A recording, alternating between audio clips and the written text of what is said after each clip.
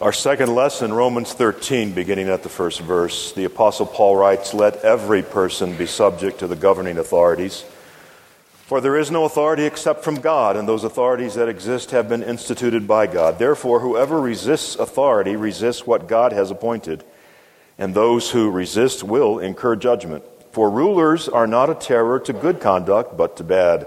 Do you wish to have no fear of the authority? Then do what is good, and you will receive its approval.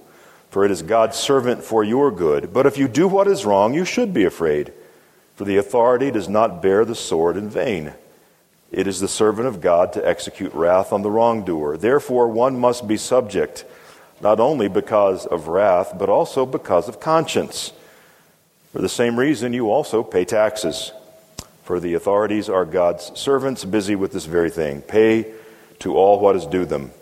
Taxes to whom taxes are due, revenue to whom revenue is due, respect to whom respect is due, honor to whom honor is due.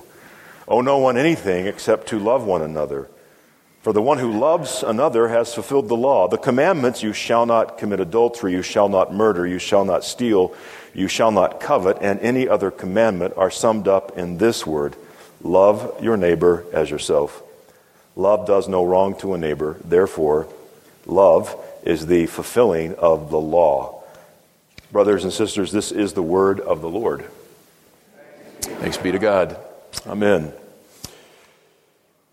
Dear friends in Christ, grace to you and peace from God our Father and from our Lord and living Savior, Jesus the Christ. Amen. This is our second meditation on Romans 13 as we continue learning from God's Word about our life together as citizens in the kingdom of God and simultaneously the kingdom of this world, what some would call church and state. If you were unable to be in worship last weekend, or if you're visiting for the first time today, perhaps you'd like to go to our website and listen to that first message, because today's meditation builds on what we learned together from God's Word last week. And as a matter of fact, all of our sermons going back several months are posted on that website as audio files. In our reading, Paul writes in this second portion about taxes and love. How often do you use those two words in the same sentence? Taxes and love. Although you might phrase it this way come April 16th. I love finally having my taxes done. When it comes to taxes, probably the most well-known passage of Scripture in the New Testament is Matthew 22:21. Mark records the very same words of Christ in the 12th chapter of his gospel. Luke does the same in chapter 20. The Pharisees have been out to trip Jesus up. They're trying to trap him. They're threatened by him, his popularity, the authority with which he teaches. And so they came to ask him, remembering, trying to trap him, "Is it lawful to pay taxes to Caesar or not?" And Jesus said, you remember, "Render to Caesar the things that are Caesar's, and to God the things that are God's." In other words, even though the Pharisees had in mind to entrap Jesus, he's telling us the truth. The Lord is speaking to us a word. Pay your taxes. That's why Paul could remind the Christians in Rome, in his epistle, to do the same, because Jesus had already indicated that paying one's taxes is the right thing to do. He established the teaching. Christ laid it down. Paul is simply reaffirming it. And long before the Pharisees tried to trick Jesus with their question, the matter of taxes was already having a profound impact on his life. So think back with me to these familiar words. In those days, a decree went out from Caesar Augustus that all the world should be enrolled. This was the first enrollment when Quirinius was governor of Syria. All went to be enrolled, each to his own city. And Joseph also went up from Galilee, from the city of Nazareth to Judea, to the city of David called Bethlehem, because he was of the house and lineage of David, to be enrolled with Mary his betrothed, who was with child. And while they were there, the time came for her to be delivered. And she gave birth to her firstborn son, wrapped him in swaddling cloths, and laid him in a manger, because there was no place for them in the inn. Now, you know that Christmas gospel, don't you? Mary was not moody in her final trimester, telling Joseph, I need to get out of here. Let's have a little R&R in Bethlehem. Joseph did not tell his wife, I know you're with child, but I need to go to a trade show. There's a meeting of carpenters in Bethlehem. Let's hit the road, Mary. Joseph went there. Jesus was born there of Mary because they were required to go in response to that far-reaching enrollment ordered by Caesar himself. And sometimes in your translations of the Bible into English, you'll see that word enrollment rendered as census. But what you may not know is that enrollment and census was actually part of an empire-wide mandated tax program. How many of you still have a King James Bible at home? Maybe with you this morning. The King James Bible gets it most faithfully when those words in Greek are rendered this way. And it came to pass in those days that there went out a decree from Caesar Augustus that all the world should be taxed. And this taxing was made when Quirinius was governor of Syria. And all went to be taxed, everyone to his own city. That's what's going on. That's why Mary and Joseph are on the road. New Testament scholars and biblical archaeologists have found historical records indicating that the Roman government did indeed require a registration for taxation. They wanted a head count of every man, woman, and child, and they did that every 14 years. And that tax was imposed when Christ was born. Now, there are several different kinds of taxes mentioned in the Bible. We don't have time for them all this morning. But you might be surprised when it comes to the personal tax rate of first century Roman Empire. Now, I know many of you have opinions about taxes, and your opinions probably influenced your voting this month. But it is an historical fact that the Romans had a flat tax, and everyone paid the same rate. Now, are you ready for this? Under normal circumstances, the flat tax rate at the time of Christ in the Roman Empire was a whopping 1%. And sometimes, in a time of war, it could climb as high as 3%. I know a lot of people today who would enjoy a tax rate of 1% during times of peace and 3% during times of war. I don't know anyone, and if you're one of these people, just come up and talk to me after the service. I want to meet someone like you. I don't know anyone who personally wishes, dreams, and prays that we could pay more taxes, federal, state, and city. If you're one of those people who wish you could pay more tax, just please, I need to shake your hand and take a long, hard look at you. I think most of us pay the taxes that are required of us because they're required of us. Not because we find any particular joy in sending hard-earned money to the IRS. And as much as some of you may dislike paying taxes, the Bible clearly tells us, pay them. Jesus said so. Paul reaffirmed it. Now, because we're talking about church and state and our dual citizenship,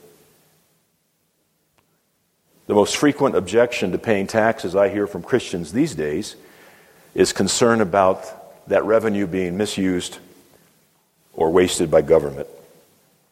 And as citizens with dual life in the kingdom on the right and the kingdom on the left, we have every right to be concerned about such things and to do whatever we can this side of heaven to prevent misuse and waste of revenue. We don't pay our taxes because government is perfect. When Jesus said, render to Caesar what belongs to Caesar, the Roman Empire was by no means a righteous government. And by the time of Paul, when he's instructing us to pay our taxes as good citizens, Nero was in power, considered by many to be the most evil of Roman emperors. Yet Jesus and his servant Paul make the point clearly: be responsible citizens, have a good conscience, pay your taxes even when government is headed by less than honorable or righteous people. So, as Christians, we can and should be good citizens. We should render to government what we should render to government. But, as Christians, we cannot, we should not, we must not render to government that which we should render to God and God alone. Our worship, our faith, our ultimate trust, our prayers, our hope. These are meant for God. They are founded in the Lord alone. I don't know about you, but I'm so disappointed and so concerned about so many people who are acting as if the world has come to an end because of our most recent presidential election. I mean, there are people who are in despair. And I wonder, do they know Christ? Do they not realize their ultimate hope is not in the person that happens to live in the White House for a few years, but in Jesus Christ, who is King of Kings and Lord of Lords. Jesus is Lord, not Caesar, not any king or dictator, no governor, prime minister, or president. When we say Jesus is Lord, it means the government and those who govern are not. Jesus is Lord has been the church's confession from the beginning. We confess Jesus crucified and risen as Lord. Not any earthly power, not any human being. And this is very significant, particularly these days. We confess as Christians before us that Jesus Christ is Lord. And over the last few decades, many Christians have changed that language to Jesus Christ is my Lord. Now, of course He's my Lord and your Lord.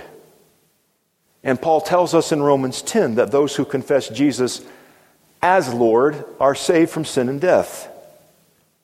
But nowhere in Scripture are we told that we should refer to Jesus as my personal Lord. I mean, being saved is deeply personal, right? But Jesus is Lord of all creation. He's even Lord over those who don't yet recognize Him. And this is especially important now because we live in the context of relativism. Jesus is my Lord is often understood as what one individual person thinks about Jesus in the form of a personal opinion from a human point of view. And in the world of relativism, if you're not aware of this, you need to be, because your kids and your grandkids are living in this world. In the world of relativism, all human viewpoints are equally valid. So saying Jesus is my Lord, Jesus is my personal Lord and Savior, in many places simply describes, well, that's who Jesus is for you. And that's all. It's not a real truth. It's not a real absolute. It's opinion. It's personal. However heartfelt and sincere a confession of faith may be that Jesus is my Lord, we need to remember that Jesus is Lord of all. And in today's society, the individual is the center of everything. Maybe that's why so many are crying and sobbing mournfully over the last election, because they didn't get their way. The individual person has become the source of his own truth. In our pluralistic world, so many of us have become hesitant, if not afraid, of daring to share our beliefs with others. We might insult them. They might not respect us if we say that we believe Jesus is Lord of heaven and earth, the whole world. In today's politically correct environment, it's far safer to say, well, Jesus is Lord to me, if you dare to speak of Jesus at all.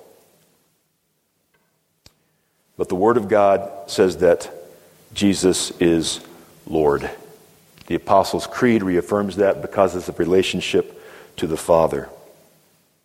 Jesus must be understood first and foremost, not in relationship to us, but in relationship to God. He is the Word made flesh. And secondly, our confession of Jesus as Lord is a confession which is not relativistic. It's not simply personal. It's not simply opinion. It is truth. And the church is bound together in faith because Jesus Christ is Lord of all. For those of us who are hesitant to share our faith, to declare Jesus as Lord because of today's environment, well, ancient Rome was no less challenging. It was not tolerant of Christians.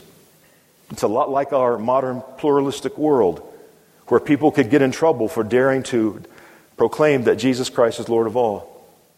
And do you know this, that any public announcement of Jesus as Lord would have been heard as a threat, a challenge, an insult to Caesar, who was hailed as Lord. Hail Caesar, the sun god, S-U-N. For Christians in the first century at the time of Paul to say Jesus is Lord meant simultaneously Caesar is not.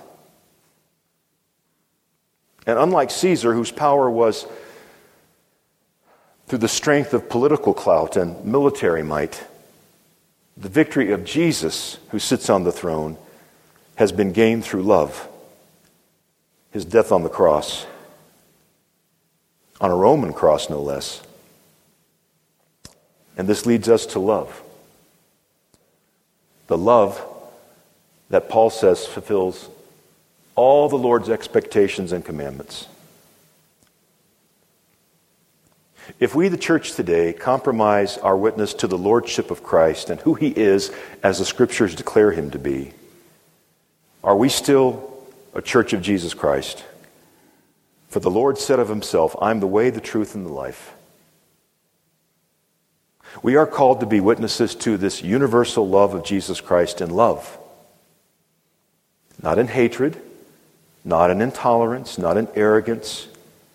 We are to love our classmates, neighbors, co-workers who don't yet know and live in the love of Jesus Christ.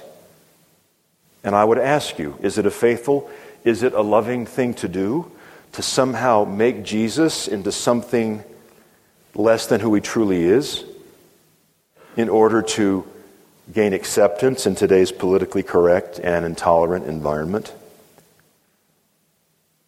I think that if you truly love friends and co-workers and classmates, you can't help but tell them gently, lovingly, patiently about the one who loves them best of all and more than all.